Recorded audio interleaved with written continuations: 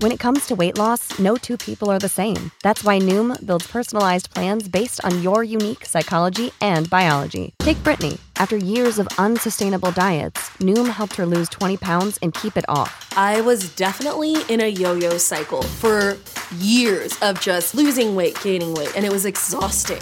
And Stephanie. She's a former D1 athlete who knew she couldn't out-train her diet, and she lost 38 pounds. My relationship to food before Noom was never consistent. And Evan, he can't stand salads, but he still lost 50 pounds with Noom. I never really was a salad guy. That's just not who I am. Even through the pickiness, Noom taught me that building better habits builds a healthier lifestyle. I'm not doing this to get to a number. I'm doing this to feel better. Get your personalized plan today at Noom.com. Real Noom users compensated to provide their story. In 4 weeks, the typical Noom user can expect to lose 1 to 2 pounds per week. Individual results may vary. Support for this podcast and the following message come from Corient. Corient provides wealth management services centered around you. They focus on exceeding your expectations and simplifying your life. Corient has been helping high achievers just like you enjoy their lives more fully, preserve their wealth, and provide for the people, causes, and communities they care about. As one of the largest integrated fee-only registered investment advisors in the U.S., Corient has deeply experienced teams in 23 strategic locations. Corient has extensive knowledge spanning the full spectrum of planning, investing, lending, and money management disciplines. Leverage Corient's exclusive network of experts to craft custom solutions designed to help you reach your financial goals, no matter how complex they may be. Real wealth requires real solutions. For more information, connect with a wealth advisor today at Corient.com. That's Corient.com. Corient.com. Hi, my name is Noah Ring, co-host of Let Freedom Ring. And I'm Paulette, also a co-host of Let Freedom Ring. Paulette and I started this podcast because we are both conservative college students who are tired of hearing David Hogg preach propaganda to our generation. It is our goal with this podcast to fight back against the mainstream media who seeks to turn our generation into socialists. President Reagan said it best when he said, "If we lose freedom here, there is no place to escape to." Please join Noah and I in fighting for freedom by subscribing to our podcast that comes out every Monday, Wednesday, and Friday. Now, enough of this boring intro. Let's get into the show.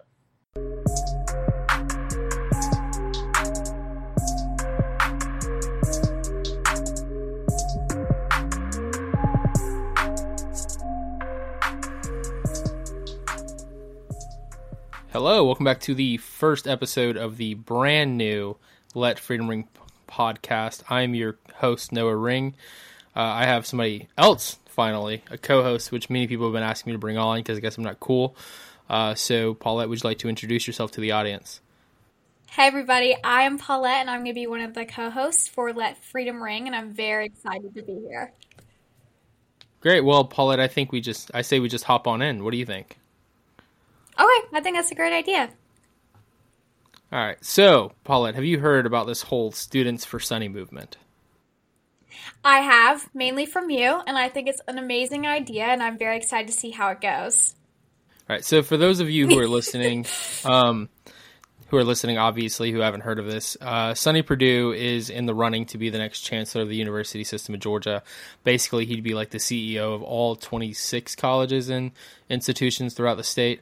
And, you know, Sonny Perdue is no stranger to the show. He's been on before back during the runoff election.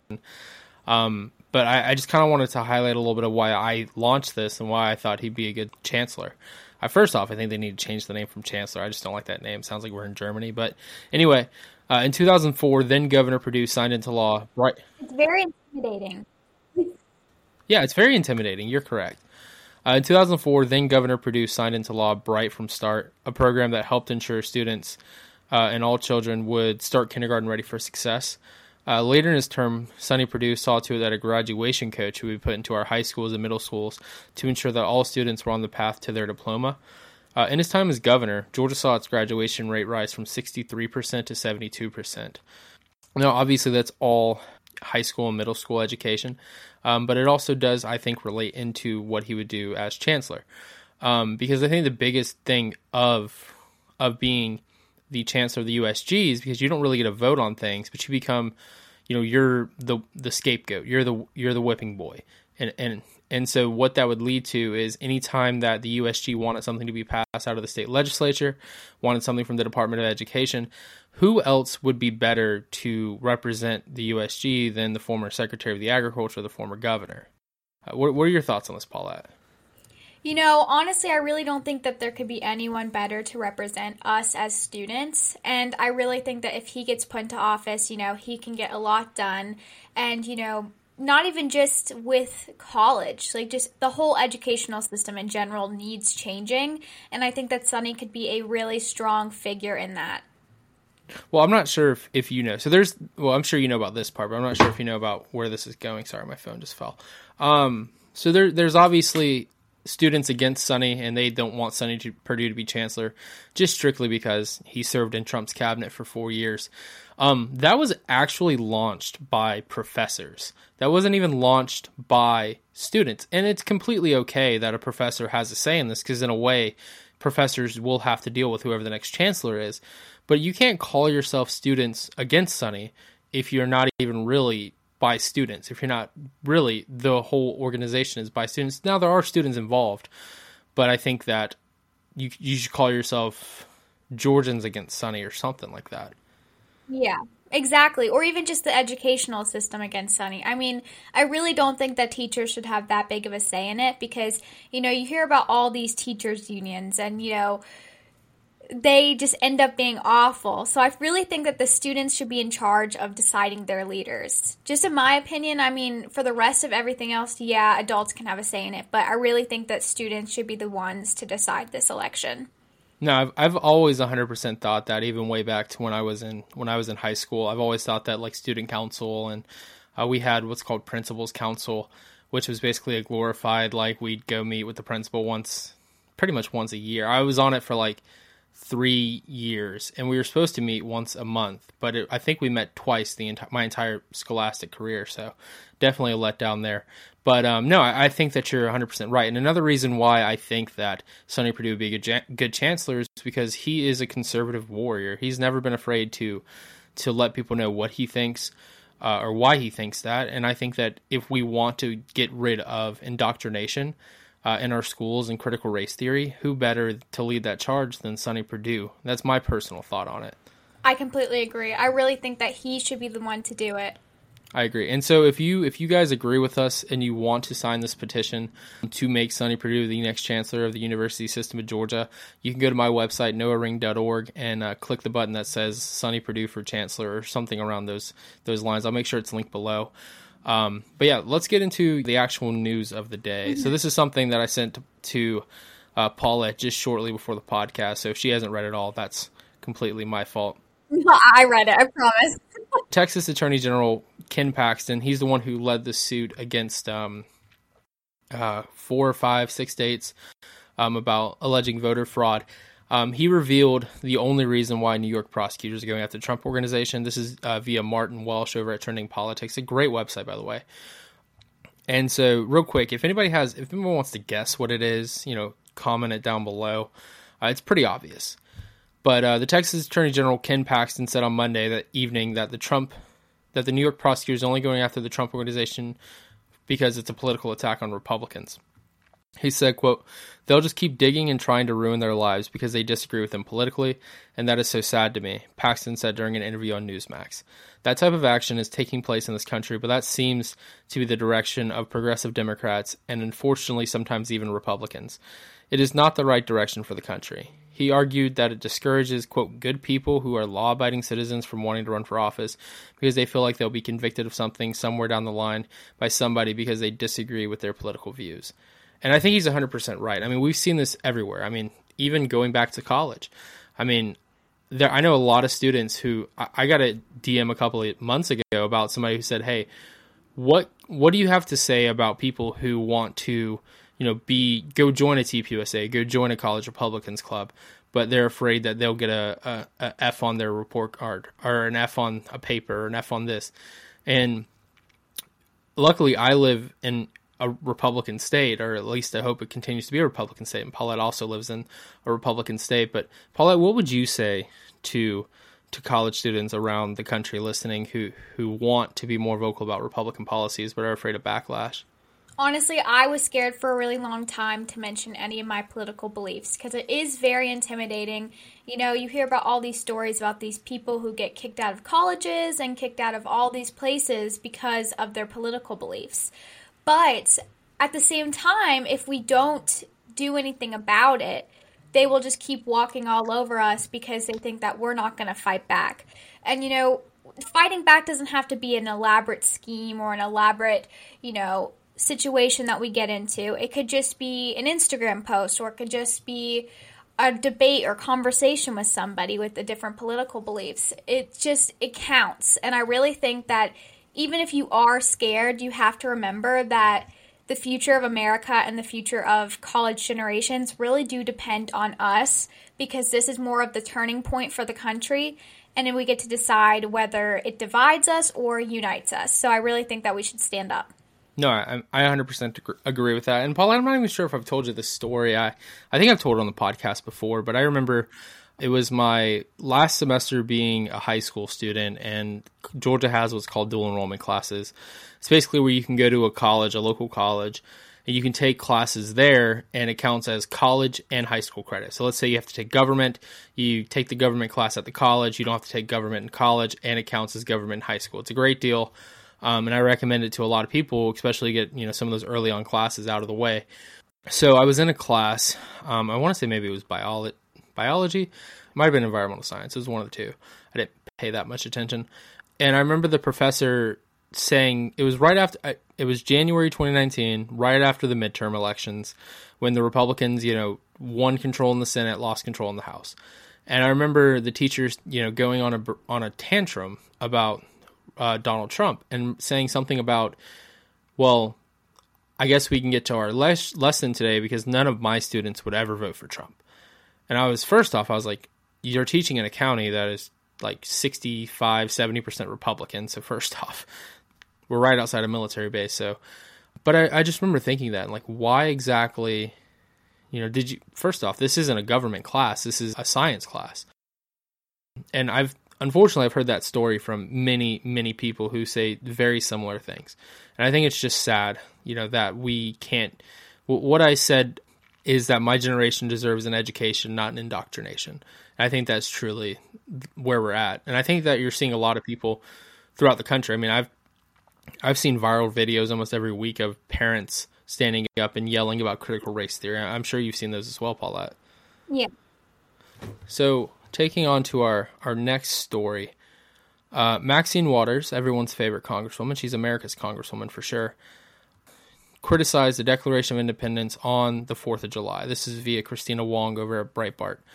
It says, quote, House Financial Services Committee Chairwoman Maxine Waters, Democratic California, criticized the Declaration of Independence in a tweet on July 4th, suggesting it is a racist document because it was written almost 250 years ago when there was slavery in the United States. While most of her Republican and Democratic colleagues in the House tweeted celebratory messages, she and several other African-American Democrats tweeted messages that, quote, highlighted racism in the country's history. Representative Cori Bush said the 4th of July is about freedom for white people. Let us reflect on the full story of America today. Black people were not freed until 1776, despite a system that's stacked against us. We must continue to use our collective power to change that system. Now, I don't know about you, Paulette, but I think the fact that Cori Bush is a congresswoman saying this really just kind of makes her look hypocritical saying this. I mean, what do you take this whole America is a racist country? What do you think of this? Okay, so this is actually great timing. I actually just recorded an episode yesterday for my podcast about America being, and all these allegations that America is is racist. Oh yeah, hold on. Go ahead and tell people where they can find that real quick. Oh, okay. I am the host of the Peachy Politics podcast. Basically, it's conservative women, conservative college student women, and we're on Apple Podcasts, Spotify, and almost every place that has podcast. But I had this whole long spiel because on July 4th, I kept seeing all these awful tweets and all these awful things about how America is awful. and how they had pictures of, the flag on fire. And my thing about that is it's kind of hypocritical because they're constantly during July 4th being like, oh, all these Republicans are breaking flag code by wearing the flag. But why do they all of a sudden care when they're the ones who are posting pictures of burning the flag upside down on fire? Like, it's just kind of, it doesn't make any sense to me. And I feel like the whole thing about, racism, I feel like racism, it's an awful thing. But, I feel like it's just a word now that people throw out at everything. And, a lot of people are tired of it. They don't actually believe that, because the more that they do this, the more they're not going to have change. Because the more you just insult people, the more you divide America. No, I think you're 100% right. And definitely go listen to the podcast. She told me she won't invite me on, which is very rude of her. But, no, I think that, I think you're 100% right. I mean, It's for... I think you're 100% right. I mean, if you want low taxes, then you must be homophobic. And if you want to, if you're pro-life and you don't want babies to be murdered in the womb, then you must be racist. Even though, I mean, abortion kills way more black babies than white babies on a given year. And I think that, and I saw another thing where people were trying to say that Frederick Douglass was anti-July 4th and was anti-America, when what he said was the 4th of July was hypocritical at that time because black men were still, or black people were still slaves and in bondage. But instead, he went on to say that the Constitution, the Declaration of Independence are good documents, and he said something about they'll eventually lead to the freedom of his people, or African Americans. And so I think it's crazy. I mean, I'm thinking about starting a Love It or Leave It organization where we'll buy plane tickets for people who don't like the country. And what do you think about that? I think we should do that, Paulette. I think we should start that. Call their bluff. Send me the link. I was telling my dad yesterday that I will personally buy tickets for people to go to China, North Korea, Russia, wherever they want to go, Venezuela. I mean, they love socialism. And you know what? I'll pay for their ticket. I'll pay for it. So I think that's a great idea. I love that. That's hilarious. No, I think it's a great idea. And I think that, we forgot to tell you, by the way. First off, I think it's a great slap in the face to every single person who's came before us who gave their lives for equal rights, including Martin Luther King Jr. Yeah. And actually, our guest who's coming up on in about 15 minutes-ish, he's a congressional candidate. He was labeled as racist during the last go-around, during the last cycle, by his extremely white opponent, who said he was racist, even though, I mean, he was the president of Morehouse College School of Medicine. And I don't know if you guys know about Morehouse, but I think it's like 95% African American. It's a HBCU. So he'll be coming on. But I think it's a slap in the face to every man and woman who put on a uniform and fought for freedom throughout the country and fought for freedom here at home. I think that if you can't really call yourself oppressed if you're a congresswoman. Like AOC said something about how, I think you remember this, how, what was it, Hurricane Maria that hit Puerto Rico really bad in 2017? Well, her grandmother apparently was living in terrible... Did you see that, the Daily Wire? Yeah. I did. Matt Walsh or whatever, that was great. And then she said she wouldn't take the money, which was weird. But anyway, she had been a congresswoman for like 3 years up to this point, making $170K a year. She could have helped her grandmother. That's just my thought on it. I think we can do about one more story. Maybe we'll try to get these next two stories in, and then we'll try to get Rich McCormick on. So this is via Ophelia Jacobson at Campus Reform, good friend of mine actually. On the 4th of July, she went to Georgetown, and this is titled "College Students Are Not Proud to Be an American." She said, with 4th of July right around the corner, Campus Reform reporter Ophelia Jackson went to Georgetown University to see if students feel proud to be an American. The majority of students told Jacobson they were not proud to be an American. Some even said, quote, they were embarrassed. No, one student said, I think that a lot of things about this country are really embarrassing. Racist history, colonization, and even currently what's going on with politics and the cops. And then another said, I think that's a complicated question for me. Another student said, I think most of the time, no, at least over the past 4 years, it's been tricky to love to be an American. And I think this really is only just because of Donald Trump.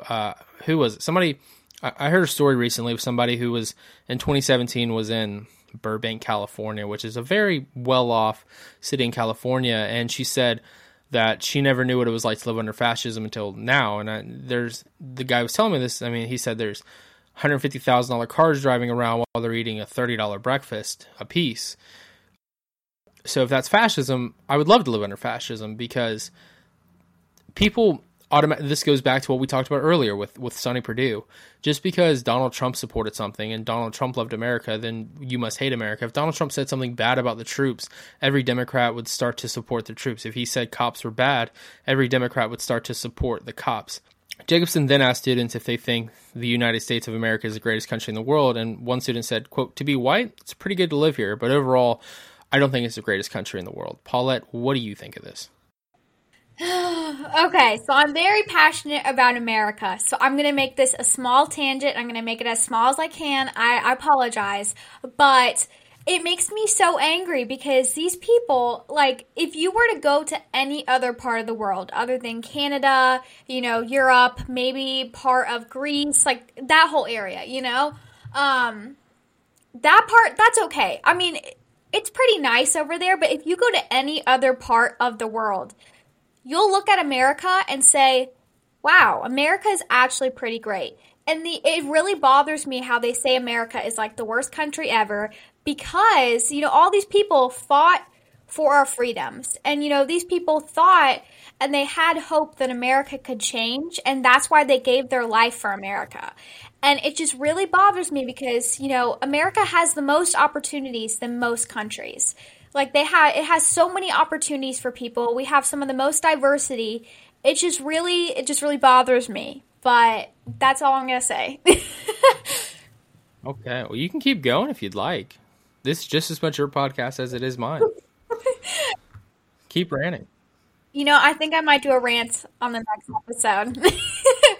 I'll get some statistics. I'll bring that out. Okay, fair enough. On the episode of Peachy Politics that you won't let me come on. No! Literally come on it this week. I will let you on it. Okay, yeah, wow. Democrats reportedly are worried that Kamala Harris can't beat any Republican. What was that? I said Noah's bullying me over here. Everybody watching this will understand that I'm not bullying you. I just want to be invited on a podcast. Anyway, getting back to the story. Have you heard that major Democrats are worried that Kamala Harris can't beat any Republican in 2024, including Trump? Oh, yeah. And I mean, yeah, it kind of makes me happy. I can't stand Kamala. I can't stand her. Me too. I can't. See, the thing is, I kind of feel bad for Biden because I know that he really doesn't know what's going on. And I don't know if I've told you this. He's somewhat a family friend somehow.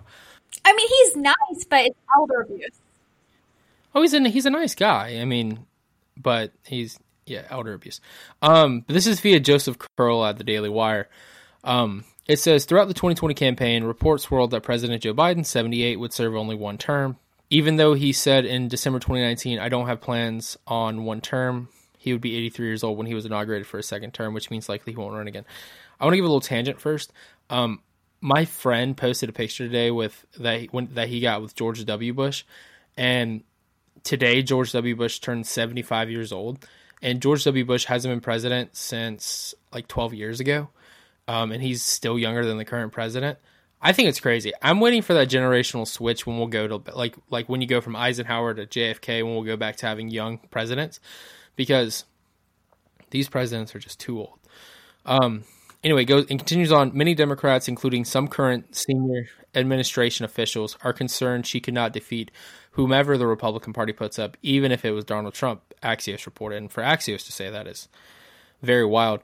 Some Democrats close to the White House are increasingly concerned about Harris's handling of high-profile issues and political tone deafness, and question her ability to maintain the coalition that Biden rode to the White House, sources tell Axios' Hans Nichols. Now, I really think the main reason they should be worried is because of her cackle. I think the cackle is the worst thing she has going on politically. That's just me. And her attitude. Do you remember when Tulsi Gabbard ruined her political career? Yeah. If there was one Democrat that I could like kind of support and kind of get behind and be like, you know what, even not given that I would vote for her, but if she won, I'd be like, okay, we're probably in good hands. It would probably be Tulsi. Because I think that you can't look at somebody who served two combat tours, took a break from her campaign to go and do her service when she didn't have to. A lot of times when these National Guard and reservists join the military, or join Congress rather, they kind of get exempted from having to go and actually do their 2 weeks a year, 1 weekend a month. Tulsi never did that, which I really respect. And I typically always will vote for a veteran candidate over a non-veteran candidate, just kind of in general. That doesn't always work, but I can tell you firsthand that Kamala has never been popular. I remember I was talking to my buddy, I won't say his name, and he's gay, and we were talking, and it was very weird because he's very liberal, and Paulette will like this. He's very liberal, but he said that he was voting for Doug Collins for Senate, which I thought was great. But he also told me about how much he did not like Kamala Harris, which I don't really blame him. I don't really like her either, but for different reasons.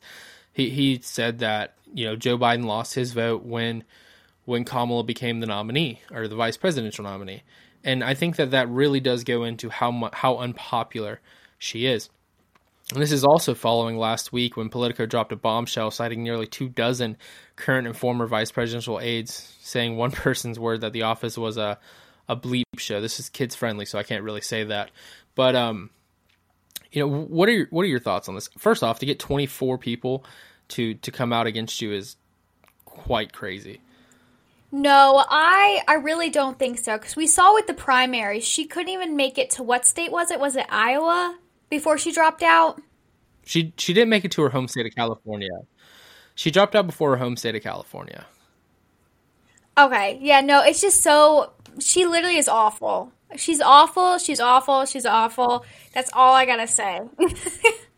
I mean, at least she went to the border down in El Paso, not even where the problem is. Don't even get me started on that, Noah. It makes me so angry.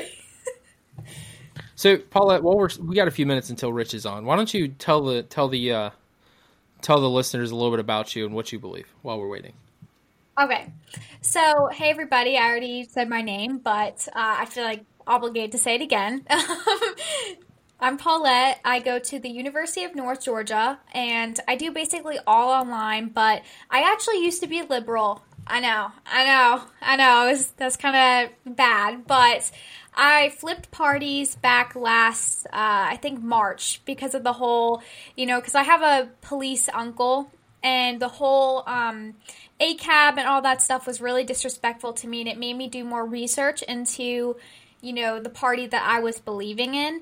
And then I flipped and I joined the Doug Collins campaign, and now my life is better. And I'm a lot happier. I think our entire lives would be better if the Doug Collins campaign would have won out over Kelly Loeffler. Oh, 100%. But literally being a Republican has made me so much happier, because I feel like with liberalism, you're just so full of hate all the time, and you just get so frustrated about stuff. And it's just so ridiculous, because the stuff that they're pushing, you have liars within your own political party, and you have people who are telling you things, and if you don't post a certain thing, you're not actually this party or whatever, and it's just a lot of pressure for no reason. It's a very group mentality, whereas conservatism is a very individualistic mentality. Yeah. I mean, we have so many different, you have neocons, paleocons, you have America First, you have the libertarian right, but on the left, I mean, if you're not as far left as it comes, then you might as well be a Trump supporter.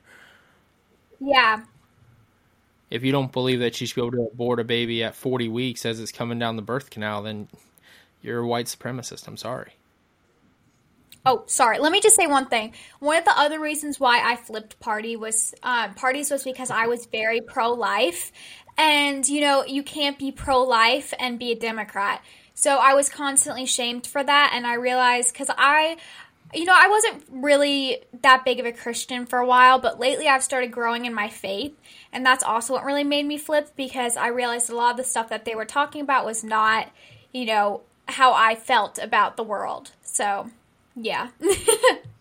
We'll have to do we can do an entire show on you going from being a liberal to a conservative, because I did not know that about you. So. I would love that. Yeah, maybe we can talk about it on your podcast if you ever invite me on. You're gonna be on it. Literally, come on it tomorrow. I dare you. Send me an invite to record, and I'm there. Okay, I will. All right, we are joined now by Rich McCormick, Dr. Rich McCormick. I'll call you Rich. Rich, would you like to introduce yourself? Sure, I'm Dr. Rich McCormick. I'm a former Marine Corps pilot, current ER doctor, and a congressional candidate in the 7th District. So, Rich, I've known you for, 2 years now, a little over 2 years now. I don't think I've ever asked you this. Why would you go from, being a doctor, being, well-respected to, as we saw in the last campaign cycle, getting absolutely lied about? Why would you jump into a race again, knowing that your opponent is not going to be any less vicious than she was last time? What is making you want to run for office? Well, I think the thing that got me into politics to begin with is this general mistrust of politicians. Plato once said that the problem with not being in politics is that you're bound to be ruled over by your inferiors.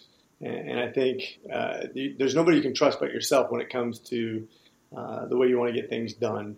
Now, if I had a best buddy who was running for Congress and I trusted him or her wholly, then maybe it would be a different scenario. But 2 years ago, I literally didn't know any politicians, knew none. And I had voted, but it didn't mean I actually knew people. I didn't go out and do the homework. I've always been a pretty busy guy when I was in the military. Most of us stayed pretty apolitical. Matter of fact, I remember my first real taste of politics was when I was in Rwanda in '94. I remember we were actually stationed in Entebbe, Uganda. We weren't allowed to go into country, even though we could fly around there because of the political arena at the time, basically by Bill Clinton. Wouldn't let us go into country because the UN had pulled out. They lost about 11 soldiers. UN, who I have no respect for as a peacekeeping force, pulled out. 1 million people died. You had babies ripped from women's arms and dashed on stones. You had people hacked together to death by machetes. Really ugly scenario. Fast forward a few years into the future, and you had the Liberian Revolt. And the Marine Expeditionary Unit was sent into the capital. We secured the capital. The president was exiled. About 250 people died. And the Black Caucus came out and said, George Bush waited. He didn't go in fast enough into Africa because he doesn't care about black people in Africa. In fact, the quote was, doesn't give a damn about blacks in Africa. Now, the hypocrisy of that was pretty amazing, considering 1 million people died. We never went in versus 250 people went in, and we went in right away. And yet that was the message. So I realized at that point it had nothing to do with blacks in Africa. It had everything to do with political power and the way we spin messages. And that made me totally lose respect for politicians right there. Then fast forward where I am now, a little over 2 years ago, about 3 years ago, I went down to the Capitol with Medical Association of Georgia with a bipartisan solution to surprise billing. And it was a Republican who basically was blocking our legislation to solve it because he thought he had something superior, which had no support. Ours had pro-advocacy, patient advocacy groups behind us. It was a common sense solution. It made sense, but it was being stifled by Republicans. And I thought, man, these are supposed to be the good guys. And it got me mad enough to actually get involved in politics. And so when I put my application in and said, well, how do you do this? Because I had no idea how you get into politics, never considered, didn't know if there was an application process or whatever. Went down, met some people, and they thought, well, you have a decent resume. We'd like you to run for Congress. And here I am. From a guy who was picked to come in fourth in a primary last election cycle, where I was going against my own state senator and 2 millionaires and a whole bunch of other people, to a place where we won without a runoff and won decisively. The next nearest opponent was 40 points behind us. And I think that just goes to messaging, hard work, and understanding what kind of resume you bring to the table as far as representing people. Well, thank you so much for coming on the show with us today. I just want to ask you one question about how, what is your plan to put America first on the national scale? So first of all, realize that you only have one vote out of 435. As a freshman congressman, you're not going to be able to push legislation to the speaker. You can co-sponsor bills. You can do some very smart things. I think I have a broad spectrum background in healthcare, in foreign policy, in military, all kinds of things I've had experiences with. I have my MBA, but really, what's one guy going to make a difference in the big scheme of things? First of all, you have to be good at your constituent services, which is really important, making sure that you are responsive to your population in your district. But secondly, I think one of the things that we as a Republican Party lack is messaging. If we're going to grow our party, if we're going to succeed in the future, we have to be way more diverse than we are right now. We have to grow the party. We have to make sure we're reaching out to natural allies, minorities and immigrants, people who think like us, people who come from all over the world for that American dream that's unique to here. And I've been all over the world. I've been to 50 countries, a lot of them bad places, a lot of them good places. But I can tell you, it doesn't matter. You can pick the closest to America you can possibly find. It could be Great Britain, Australia, New Zealand, you name it, France, whatever country you want to try to liken to the United States. I dare you to find another country that's even close to the opportunities that the United States has. It is unique to this world. It's the only place you can come from anywhere in Africa, from South America, from Mexico, from Far East, India. No matter where you come from, this is the one place you can come here not speaking the language, not looking like everybody else, not having any money, not having any family connections, and within one generation be wildly successful. You can be a millionaire. You can be as successful as you're only limited by yourself and your own abilities, your own hard work. And people know that about America. You come here for that American dream that is unique to here. Now, right now, I think we're in jeopardy of losing that, and we can stress that a lot, but we have to reach out to our natural allies. If we continue to have let's run to the burbs, let's run to the country and find motivate those people who aren't voting to vote, I think it has to be much more comprehensive than that. We need to be much more big tent. We need to include those people that are natural allies who think conservatively, and I believe minorities and immigrants are those people who we give the best opportunities to excel from. I think we represent the American dream, and all the things we're trying to do are for the little people. We need to beat down that idea that billionaires are only for Republicans. As a matter of fact, most billionaires side with Democrats. Most billionaires have money in the bank, and they don't care if you increase their taxes because it's already in the bank. You're going to punish the people who are the most productive, the people who are trying to get ahead, the people who are going to try to match that power brokership that the aristocracy that already is in the United States that's trying to be protected by Democrats and billionaires who don't want competition. And that's the message we got to get out there, is that we are for the little guy. We are the best hope. We do represent the American dream that people have been coming here for decades to achieve.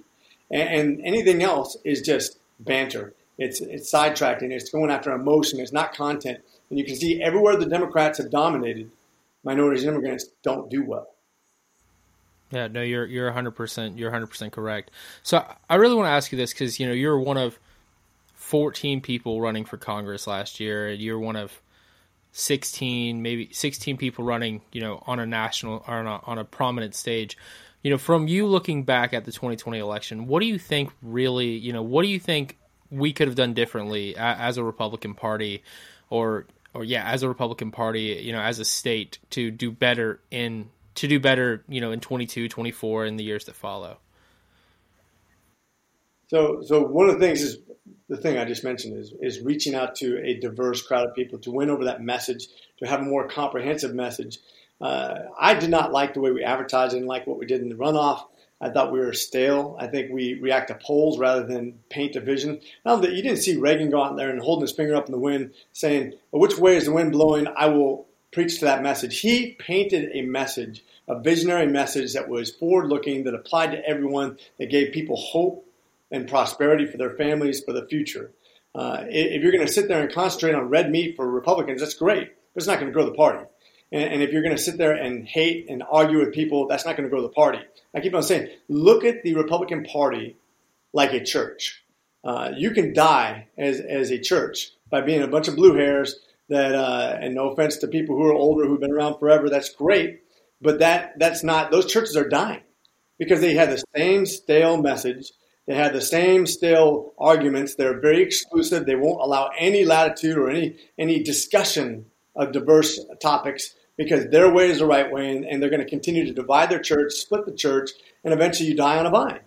Or you can be more comprehensive and say, just like Reagan did, if you agree with 80% of the things I agree with, then you're not my enemy. We're on the same side. we need to be accepting of people. We can't just name call everybody who doesn't agree exactly with what I agree with. I just got off the phone with several donors. You'd be surprised how many people we have that are allies to us in the way we want to run our government. When you want government out of our business, when you want to allow us to have the ability to think for ourselves and have the individual freedoms that we're asking for, then you turn around and say, except for when you disagree with me, you're being just like a Democrat. You're saying, I want you to be just like me, and if you're not ultra-conservative in every single thing I am, then you're a rhino, and you can't be, I'm going to work against you. That's what the Democrats do. They say, if you disagree with me in any way, shape, or form, I'm going to vilify you. I'm going to make sure the government dominates you and controls your life, and everybody has to think the same way. We have to deal with this disease process with COVID only my way or no way at all. That's just the wrong mentality. We have to have a big tent mentality. We have to allow people to have differences, just like in a church, or your church will die. And when you reach out to people to convert people to conservative thought process, it can't be just beating them in an argument. That may make you feel good, but that's not going to grow your church. I don't go and study the Bible by saying you're a horrible person and let me tell you how bad you are and let me prove you wrong in an argument. That does not win people over to your faith. It's loving people, letting them know that I have something to offer you that it's not for me, it's for you. And I want you to succeed. I want your family and your children to be wildly successful, independent of me. And this isn't for me, this is for everybody. And once you get that message across, you grow the party. But if you handle it like an argument every time you go into it and you're just fighting everybody, that's not going to grow the party. We have to have a vision. We have to have something that attracts people to something that's better. And so many times we're just swinging at the air. We're just raging. And this can't be just about rage. It can't be about one politician. It has to be about we, the people. That's how you're going to grow the party. That's the future of the party. That's how Reagan did it, and he had 49 out of 50 states. If you want to win a narrow election every once in a while, keep raging against the machine. Keep hating people. Keep beating over the head, and you'll recruit those minorities to the other side.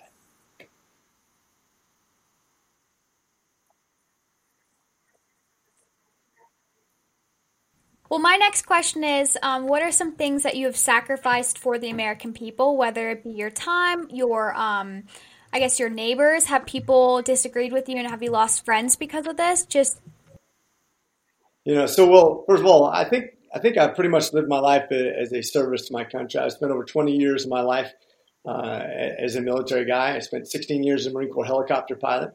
I spent some time as an airborne guy with 101st, 82nd, 10th Mountain.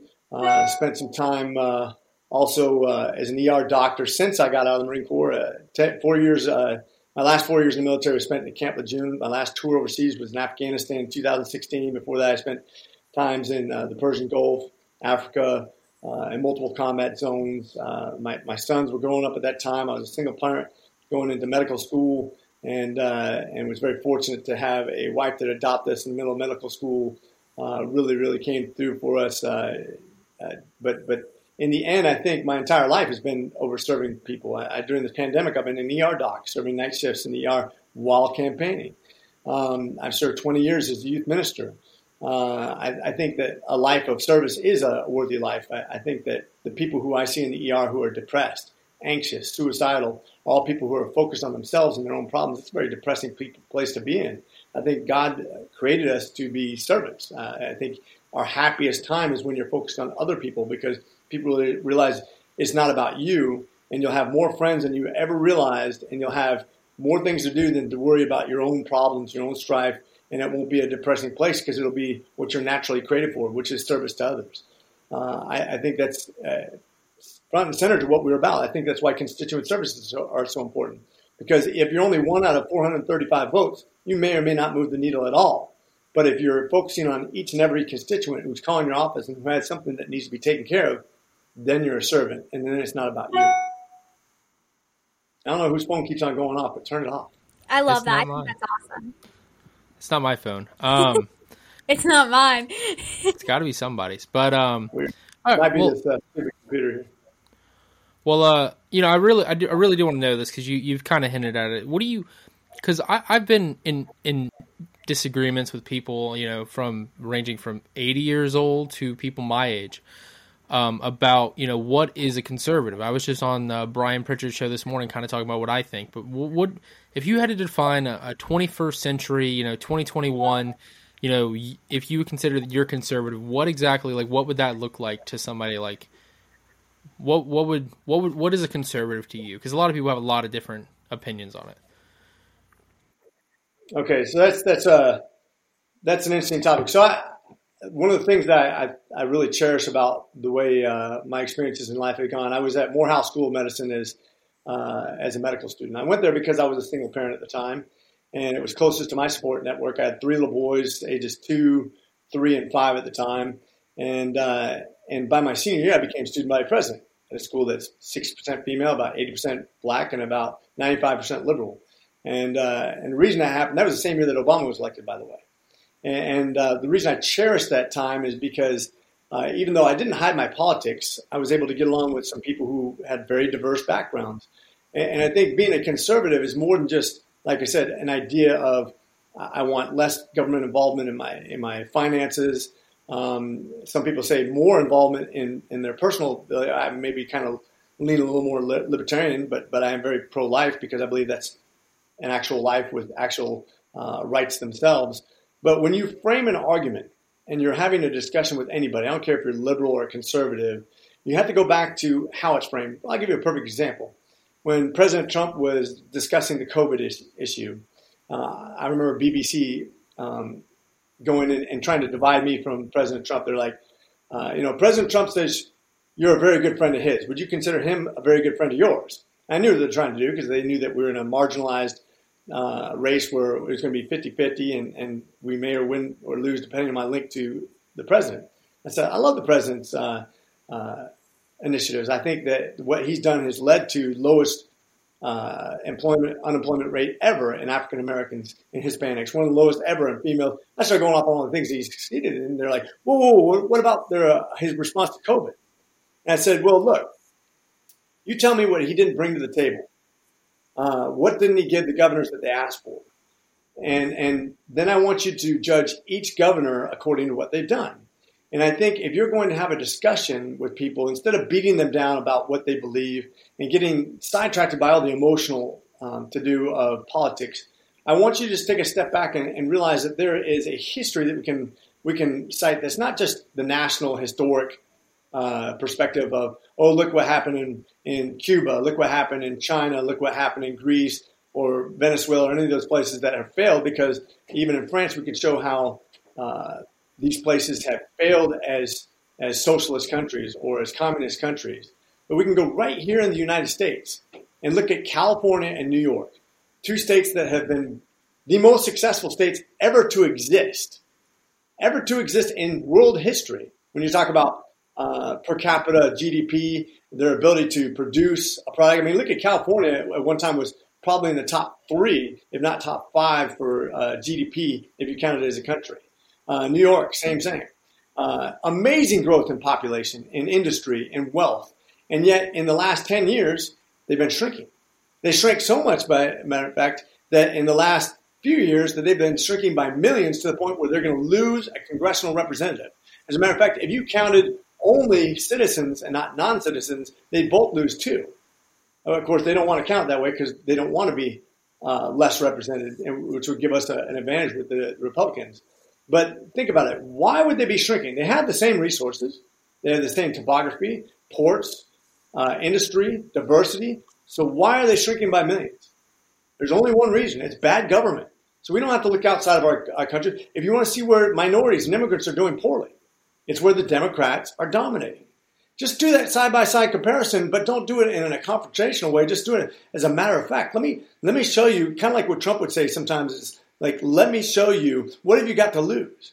By going to a conservative message, we have the ability to paint the picture of something brighter and better for the future of America without demonizing everything that they say and getting sidetracked by these conversations that don't matter. And we don't need to hold up our finger to the wind and see what's popular this week. We need to focus on what we know is winning attitudes. And instead of reacting to polls, we need to paint the picture. That's the future of the party. And if you want to talk about conservative, that's what a conservative should be. That's how we need to define the message. No, and I completely agree about that, especially if there's like a big divide in the country. Speaking of California, I wasn't going to ask you this question, but I kind of want to know your opinion on it. How do you feel about the governor recall of election for California? It's overdue. That guy is California kind of gets what they ask for. Unfortunately, he is a disaster. But they've asked for that. I mean, I remember when Governor Brown was reelected over and over again, I was like, you got to be kidding me. Reelecting the same person over and over again and expecting different results. Definition of insanity. They brought it on themselves. They can't help themselves. They keep on doubling down on their failed policy, which is just bewildering to me. Well, we raise taxes and yet we're getting less revenue. Let's do it again. And so more and more people who pay taxes are moving out of state. They're left with the people who are sucking them dry. And they think that this socialist utopia is going to work because we have a ton of money. And California does have a ton of money. But you're bleeding the well dry. And they don't have enough money for all the social programs. And one of the dirty little secrets of socialist countries, and the promise is, first of all, that they never work. The reason is because you're never done giving away enough things to buy the next vote. And eventually you do run out of other people's money. And then you're done. And then you can't help anybody, not even yourselves. No, 100%. I 100% agree with that. And I just can't wait to see who the nominees for each election are because I think it'd be great. This is probably the first time in modern history that a governor has been recalled. I want to take a step back away from kind of, I would say, political, but kind of political. I mean, I remember, the 2019 state convention. I met you, and I was like, there's something about this guy. I mean, he's Marine through and through. And I remember walking. I was talking to somebody at the time, and they were like, "Man, Rich is a nice guy, but he's got no chance." And like you said, you were up against, a pretty well-known state senator, 2 millionaires. There ended up being like 10 people in that race, I believe. What do you think that the McCormick campaign did? Because I remember on primary night looking at my phone and going, "What do you mean, Rich McCormick? I thought you were the front runner, but I didn't know that you were going to win it outright against 9, 10, 11 opponents." What do you think that your campaign did differently? Let's say there's somebody who wants to run for state house listening to us or a congressional seat. What do you think your campaign did differently that other campaigns could do to move above and to win overwhelmingly on a primary like you did? Well, a few things. First of all, it was surprising even to my own strategist. He said there's no way we're going to win without a runoff. And even President Trump called me after he said, "I did not call that." And he said, I'm 77 for 77, but I didn't call it. How'd you do it, Rich? And I remember him asking me that too. And some of it's just being authentic. If you're authentic, then what's supposed to happen is going to happen. One of the people that I was running against was one of the first people to announce, put $1 million in a race and came in almost dead last. Finished next to a person who put $1,000 into the race. And that's because I think that the message was not truly her. And it's not, I'm not holding that against her. I just think that people can tell if you're being you. And if you're you, at least the cards fall where they may. Win or lose, you're who you are. When you try to be something that you're not, it doesn't come across right. I think I'm authentically me. I'm unapologetically me. I think we have a good story. I think I've lived a life full of diverse experiences, whether it be as a youth minister or as a Morehouse School of Medicine guy, or as a Marine, or as a rugby player, or as an American Gladiator, whatever. It doesn't matter. All the things I've done in my life have defined me. Multiple tours overseas, just a life now that I'm as an ER doctor in the middle of a pandemic. That's all just me. I didn't plan any of this stuff. It wasn't designed for politics. It was just designed for the way that God called me. So I think, first of all, you just have to be you. Not everybody has the same story. Now, when on American Idol, a lot of people can sing well, but not everybody has a good story. And people like a good story. They want to hear somebody who's had an experience that made them uniquely qualified for what they're looking for. And I think that's something that's authentic. You have to be, not everybody can be Trump. As a matter of fact, nobody can be Trump except for Trump. That's why it worked for him. Anybody who tries to copy Trump, for the most part, is going to fail because nobody else is Trump. And I think when that's what my message to the president was, I say, "Sir, I'm just being me, just like you're being you. It works for you and it works for me. I mean, in just totally different ways." We actually outperformed the president by 5%, outperformed Loeffler and Perdue. I think a lot of that had to do with authentic relationships we had way before politics. Some of it had to do with relationships I had at the hospital, at churches, with working our butts off night and day. I mean, I worked night shifts so I could campaign during the day. It meant a lot less sleep. My family had to sacrifice. It requires doing things that you don't always enjoy. Who likes calling people all the time to try to get money? I mean, that's a horrible thing to put on anybody, and yet it's a necessary evil. So anybody who wants to go into politics, be ready for all the things that you don't necessarily naturally want to be attracted to. It is a lot of hard work. And you are going to instantly alienate about half of your friends, because as soon as you post, I am a Republican or Democrat, half your friends are going to instantly desert you, because that's how alienated we become in our society, where we become divisive and not able to have a conversation anymore, which is just a shame. So I've leaned heavily on those relationships I had before politics to try to get past that, at least with that small percentage of people that are willing to do that. Yeah. One last question. What accomplishment are you the most proud of, whether it was in politics, in Congress, or just in your life? I think I've always tried to carve out time. Well, first of all, I'm very thankful for grace, because I know I've failed a lot, because there's never enough time in my life for everything I'm supposed to be doing. When I gave the commencement speech at Morehouse, I remember the speech was centered around the fact that there's a lot expected from everybody. You're expected to be very academically successful, but that you're supposed to be prayerful, that you're supposed to have good exercise and be well read and be a good friend and be a good father, be a good husband. All the things that are put on you, there is simply not enough time to do everything well, and then run for office and have a job and all those things. So I'm very, very thankful for grace, first of all. I've made every attempt to put my priorities before me so that my family would have some time. When I was going through medical school, I knew I wasn't going to be first in my class. I knew my grades were going to suffer, because every day I'd come home and bounce on the trampoline and play Nerf swords with my sons, because that was so important. Because if they didn't have those memories, I would be lacking as a father figure that could give them any guidance in life. I'm happy to say that my children understand that God comes first. That service to your country is important, that service to your community is important, whether it be in your church, in the military, or as a friend who visits people in the hospital. Whatever you do, make sure you're invested in other people. And I think that's the lifetime service I've had, that people know when they call, I'm going to answer and I'm going to respond. And it has nothing to do with politics. Matter of fact, it transcends politics, and it transcends political parties.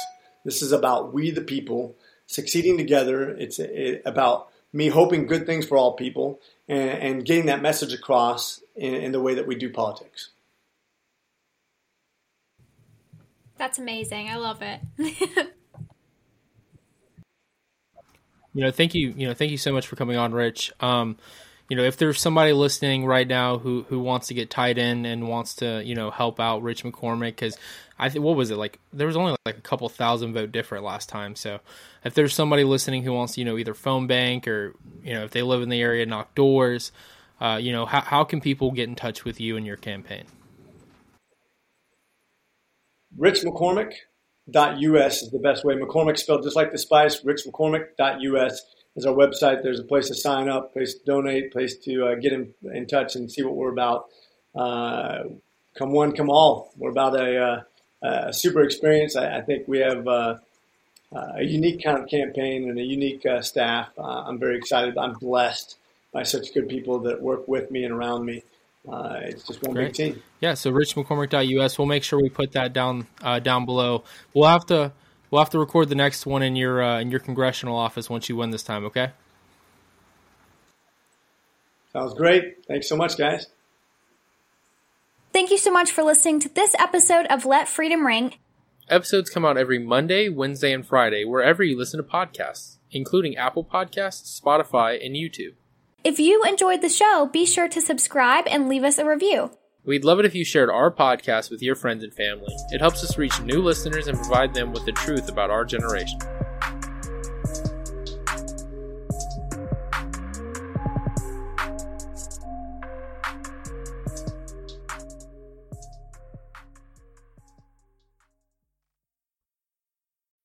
When you need mealtime inspiration, it's worth shopping Kroger, where you'll find over 30,000 mouth-watering choices that excite your inner foodie. And no matter what tasty choice you make, you'll enjoy our everyday low prices, plus extra ways to save, like digital coupons worth over $600 each week. You can also save up to $1 off per gallon at the pump with fuel points. More savings and more inspiring flavors make shopping Kroger worth it every time. Kroger, fresh for everyone. Fuel restrictions apply. Save big on brunch for mom, all in the Kroger app. Get 16-ounce packs of flavorful Angus 90% lean ground sirloin for $4.99 each with a digital coupon. Then buy 2, get 2 free on 12 packs of delicious Coca-Cola, Pepsi, or 7-Up, all with your card. Shop these deals at your local Kroger, less than 5 miles away. Or tap the screen now to download the Kroger app to save big today. Kroger, fresh for everyone. Prices and product availability subject to change. Restrictions apply. See site for details.